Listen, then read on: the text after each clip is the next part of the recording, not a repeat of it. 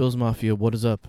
And welcome into another episode of the Halftime Adjustments podcast here on the Built in Buffalo Podcasting Network. I am your host, Charlie Gross. You can find me on Twitter at Charlie_Gross_. And unfortunately, we are talking about another loss for the Buffalo Bills. Coming off a bye week, losing to what we thought would be the pathetic Jacksonville Jaguars. And instead, the Jaguars beat the Buffalo Bills. I was going to say kicked their ass, but I don't think it was that. It was definitely a defensive struggle, surprisingly, of course. Lots of good things to say about the defense, and a lot of people have already said those things about the defense, so I'm not going to get a lot into that. Obviously, the defense played really well. Anytime you hold an opponent to 9 points, you expect to win the game, and you should win the game. And the fact that they didn't win the game is an embarrassing joke that the offense needs to get figured out. But the defense was phenomenal. Pass rush was better. Still maybe not as great as I would hope it would be, but definitely played well. Very physical game. And I don't know what the Jaguars' thoughts were. Maybe they saw how, like Tennessee handled the Bills and how things went last year in the playoffs, and they decided they were going to come out and be physical, especially with the Bills' defensive backs, try to make them uncomfortable. It was a really weird game to start. Obviously, a lot of emotions going through the whole time. Obviously, at the end, I was frustrated, disappointed. I don't want to say embarrassed. It was kind of comical almost in a way how bad the offensive line was. We'll get to that in a minute. I'm not a blame the officials guy, and I'm not going to blame the officials because I think there were a lot of just everything terrible that can happen with officiating. But if you're an official and you can't even call the penalty like on the right team, like multiple times they called the penalty on the team where the penalty was really on the other team. They were getting people's numbers right. Wrong. I just don't understand how you can be that unprepared for a game. And I don't really understand. It was just a bad day all around for pretty much both teams, the officials. Obviously, the Jacksonville defense was outstanding. The Buffalo Bills defense was outstanding. I think Tremaine Edmonds had another good game. Trey White had a good game. Micah Hyde had a really good game. He kind of switched roles with Jordan Poyer and played Poyer's spot a little bit more. And he was, I think, really good. But the main thing I think that we want to talk about, well, we don't want to talk about, I suppose, but we have to talk about, and that is the Buffalo Bills offense. And the Buffalo Bills offense was terrible. I'm really trying to watch the All-22, but it is not yet available for me, so I was not able to do that at the time of this recording. But the offensive line was pretty bad, and Josh Allen was pretty bad. The running backs were bad. So a lot of this, obviously, is the function of a bad offensive line. I think everyone knows that I don't like John Feliciano. I think he's a replacement-level player. And I think it's pretty pathetic that if you want John Feliciano to come back because things will get better, that's a pretty big indictment of the rest of the interior of your offensive line. Because I think that he sucks. So, what is that? And a lot of people are piling on Cody Ford. And I'm not saying that Cody Ford was good. I'm not saying that Cody Ford deserves blame. But at least during the game, when I was on Twitter, nobody wanted to acknowledge the fact that Ike Boettger also sucked, that Darrell Williams sucked, and that Dion Dawkins sucked. Like that's the little dichotomy about a lot of Bills fans is, well, Dion Dawkins, he's the snowman. Yeah, well, he played like shit. So he's the snowman. Like, he played like ass. So just say it. Cody Ford didn't play good. Neither did Dion Dawkins. I don't care whether or not you like Dion Dawkins. That has nothing to do with this. I'm sure they're all very nice people. I'm sure Cody Ford is a nice guy. He played like crap. Darrell Williams, probably a nice guy, played like crap. Who cares? Just say that they played like crap. Why are you afraid to do that? So the Buffalo Bills have serious issues with the offensive line.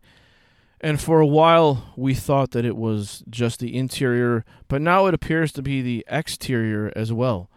And if you're hoping, like I said, if you're hoping for John Feliciano to come back because you think things will improve, and he's a below-average player, and if you're looking for Spencer Brown to come back, a third-round rookie who only played 2 years of football, you guys know his story, and you hoping that's a problem. And I understand that that might stabilize things, but the problem is the fact that that's what might stabilize things. It never should have gotten to the point where you need a third-round rookie who played 2 years of football at offensive tackle to come in and stabilize offensive tackle, to stabilize your entire offensive line. It never should come to that. So this is a failure by Brandon Beane, a failure by Bobby Johnson, a failure by Brian Daboll, and a failure by Sean McDermott. And most of it's probably on Brandon Beane. And I know that Brandon Beane has, drafted offensive linemen. I know he always signs a lot of offensive linemen. So I appreciate the fact that, he understands how important it is to have a lot of guys, at the position. But you're just having a lot of guys at the position is good enough. You have to have talented guys at the position. And the Bills don't have that. So you can sign 40 offensive linemen, but if they're all terrible, does it really even matter? You didn't have to draft Carlos Boogie Basham in the second round. You could have drafted. He said that if Basham wasn't there, they would have traded down, presumably back into the third round somewhere. Okay, you could have just trade back and drafted a guy then. How do you not realize that offensive guard is a huge problem for you? You literally had February, March, April, May, June, July, August. I mean, you had 4 months between the end of your season and the draft, and another 3.5 or 4 months before the season, and you didn't do anything at offensive guard, really. You drafted 3 tackles, basically, in the draft, which is weird because you already had Darrell Williams and Deion Dawkins. Now, I understand that Darrell Williams isn't going to be here forever, but 3? Couldn't one of those guys have been an offensive guard? You need to get high. You need to draft higher rated offensive guards. Drafting an offensive guard in the 6th round or 5th round, while that's encouraging, it obviously isn't enough. So this is a failure by Brandon Beane, and I'm sure that coming April he'll draft 2 interior offensive linemen or whatever it is, or he'll sign a guy, draft a guy. The Bills need 2 different people, that's for sure. But that's not even really what I want to talk about today. It was what I was going to spend my entire podcast on. I was going to get on here and I was going to yell and talk about how stupid everybody is and whatever. But then I decided, okay, well, the name of the podcast is Halftime Adjustments. So what adjustments would we like to see? And now I know everyone's on Brian Daboll, but I really don't think this is all Brian Daboll's fault. I think it's more the offensive line's fault than it is Brian Daboll's fault. And I think it's Josh Allen's fault. But I haven't been able to see the All-22 yet, like I said, so I can't comment on all of the routes being run by the wide receivers. But we all know that the Buffalo Bills like to run deep routes, right? Attack the intermediate areas of the field, attack the deep areas of the field. Okay, well, these teams are playing cover 2. They're getting pressure with 4 or 5 guys. They're dropping everyone back into coverage. To me, the solution is to Tom Brady them. Get guys running these drag routes like Julian Edelman and Wes Welker used to do. Get everyone running them. Diggs, Sanders. It doesn't just have to be Cole Beasley. Run these short routes. Dink and dunk. Tom Brady is a Hall of Famer because he dinked and dunked for 25 years. So why can't the Bills do that? Now, I know Josh looks for the big play, but you've got to adjust. And to me, the adjustment is these short passes. And yes, he completed 9 passes to the running backs. Okay, well, let's complete some passes to the wide receivers, in that 5 to 6 to 7 yards, from the slant routes from the line of scrimmage. Let's do that. We don't have to run all the safeties deep. I mean, one guy should probably do that. But I think there needs to be, help isn't coming for this offensive line. And even if Spencer Brown comes back and things stabilize a little bit more, that's the only help that's coming. There is no more help coming. So now what the Buffalo Bills need to do is they need to find a way to mask their offensive line deficiencies. And if you've got an offensive line who stinks at blocking, then you want to get the ball out of the quarterback's hands as fast as possible, which means drag routes, crossing routes. When was the last time you guys saw the Bills run a curl route? That's the only route that Stephon Diggs ran last year, right? Pretty much a deep crossers, a deep in, and the curl route. Where's the curl route, man? It's just gone. And I know that that's a bit of more of a developing route, but my point is, it's in the way it's constructed, it creates natural separation. So you've got to find a way at this point to maximize, you maximize your abilities to mask the deficiencies of the offensive line. And Josh Allen has to be willing to do that. He has to be willing to take the short dump off, the short slant, the short drag route, and stop holding the ball and looking for whatever, and just understand where that is. And he played not well. And I'm not saying it's all his fault, because it isn't all his fault. If you've got an offensive line that's not even blocking the defensive line, guys are coming off the line for the Jags and they aren't even blocked pretty much. They're just running right by the offensive line for the Bills. So, of course, Josh Allen isn't expecting that to happen. So what is he supposed to do? He was hit 8 times. He was sacked 4 times. That takes a toll on quarterbacks. That's why quarterback hits are so important. So if he can't see a guy coming from behind him and you can't even block the guy off the line, and Josh Allen gets crushed and fumbles, it's not really Josh Allen's fault. Some of the other stuff, like Josh Allen is leaving clean pockets too early, once again, because he doesn't trust his offensive linemen. So once again, it's really the offensive line's fault. He looked unsure of when he could step up yesterday at certain times. But even though I'm saying that, he's got to take care of the ball. That one throw he had yesterday, where he looked like he was like they were doing some Cirque du Soleil routine, where the Jags defender was like the pairs figure skating, right? You know how that is, right? You guys have watched the Olympics, and you got the guy, right? And he's flinging the girl, and she does the little thing where her feet go in the air, right? And it's these little flippy spin things. That's what it looked like. It looked like Josh Allen and maybe Josh Allen from the Jags were doing a pairs figure skating routine, and then in the middle of being spun around 47 times, 30 yards behind the line of scrimmage, Josh Allen decides he's just going to throw the ball in the middle of nowhere. You can't do that. Why are you doing that? Just take the sack, bro. It makes no sense. And he had another terrible throw like that as well. I mean, at least that time he wasn't being spun around like he's on the merry-go-round, but still, another stupid throw. And then he makes a bad decision on a quarterback run, which nobody wants to admit, but he does that quite often. And the guy hugged him, and Josh Allen fumbled the football.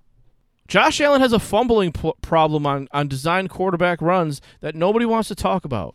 Almost nobody wants to talk about. I've heard people talk about it. It's just not many. I understand, things aren't all your fault. I get it. The offensive line is complete trash. But you're not taking care of the ball just makes it even worse. Stop doing that. One Josh Allen yesterday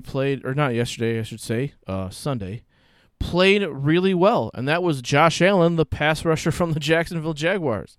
There was some Josh Allen on Josh Allen violence going down. Look, I think Urban Meyer's a clown. But the Jags played hard. They played well. But the Bills should have crushed them. And all you need to see to know that the Bills should have crushed them and that the offensive line is complete garbage, especially on the inside, is that Taven Bryan, former first-round pick Taven Bryan, who by any measurement on planet Earth is a complete and total bust, sacked Josh Allen with one arm. That's a problem. And we've got the Jets coming up this week, and this is another team that the Bills should destroy. They should score 40 points. Will they? I don't know. I mean, not with this offensive line, they won't. I'm kind of worried about the Jets game, to be honest. They've got, one or two good defense. Like, Quinn Williams is a good player. Oh, maybe he's becoming a great player. Now, I'm not saying they have. I think the Jags maybe have a little bit more defensive talent than the Jets, but if the Jets have beaten the Bengals and the Titans, I'm not going to do the, they beat them and they beat them and they beat them, so they should beat them thing, but the Jets aren't a good team, but they play good teams well. They beat the Bengals, right, who were leading their division, who are, 5-3, and they beat the Titans, who are the first-place team in the AFC right now. I mean, that's not like a coincidence. They did it twice. Who's to say they can't do it again? Now, you can make the argument that the Bills' defense is a better defense than the Bengals and a better defense than the Titans. Sure, you can make that argument, and I would agree with it under most circumstances, but with the way the offensive line is playing and the way that Josh Allen is playing, I think anything's possible. This isn't an overreaction. Like, people like to say that when you evaluate how your team played and then you make inferences on what you think might happen or what could happen or like what you're afraid of happening, people on Twitter get mad at you for that. People on Twitter call that an overreaction. Or they call it whatever they call it. It's not an overreaction. The offensive line hasn't been good this entire time. The entire time that Sean McDermott and Brandon Beane have been here, the offensive line has been trash. Here's what happened. Last year, no one expected the Bills to be as good as they were. Josh Allen's athleticism covered up the crappiness of the Bills' offensive line. And Brandon Beane and Sean McDermott and Brian Dable and Bobby Johnson and Joe Shane and whoever else you want to throw in there didn't see it. They didn't recognize that. And they thought that running it back would be good enough. It wasn't. Again, the biggest failure of this regime has been the offensive line.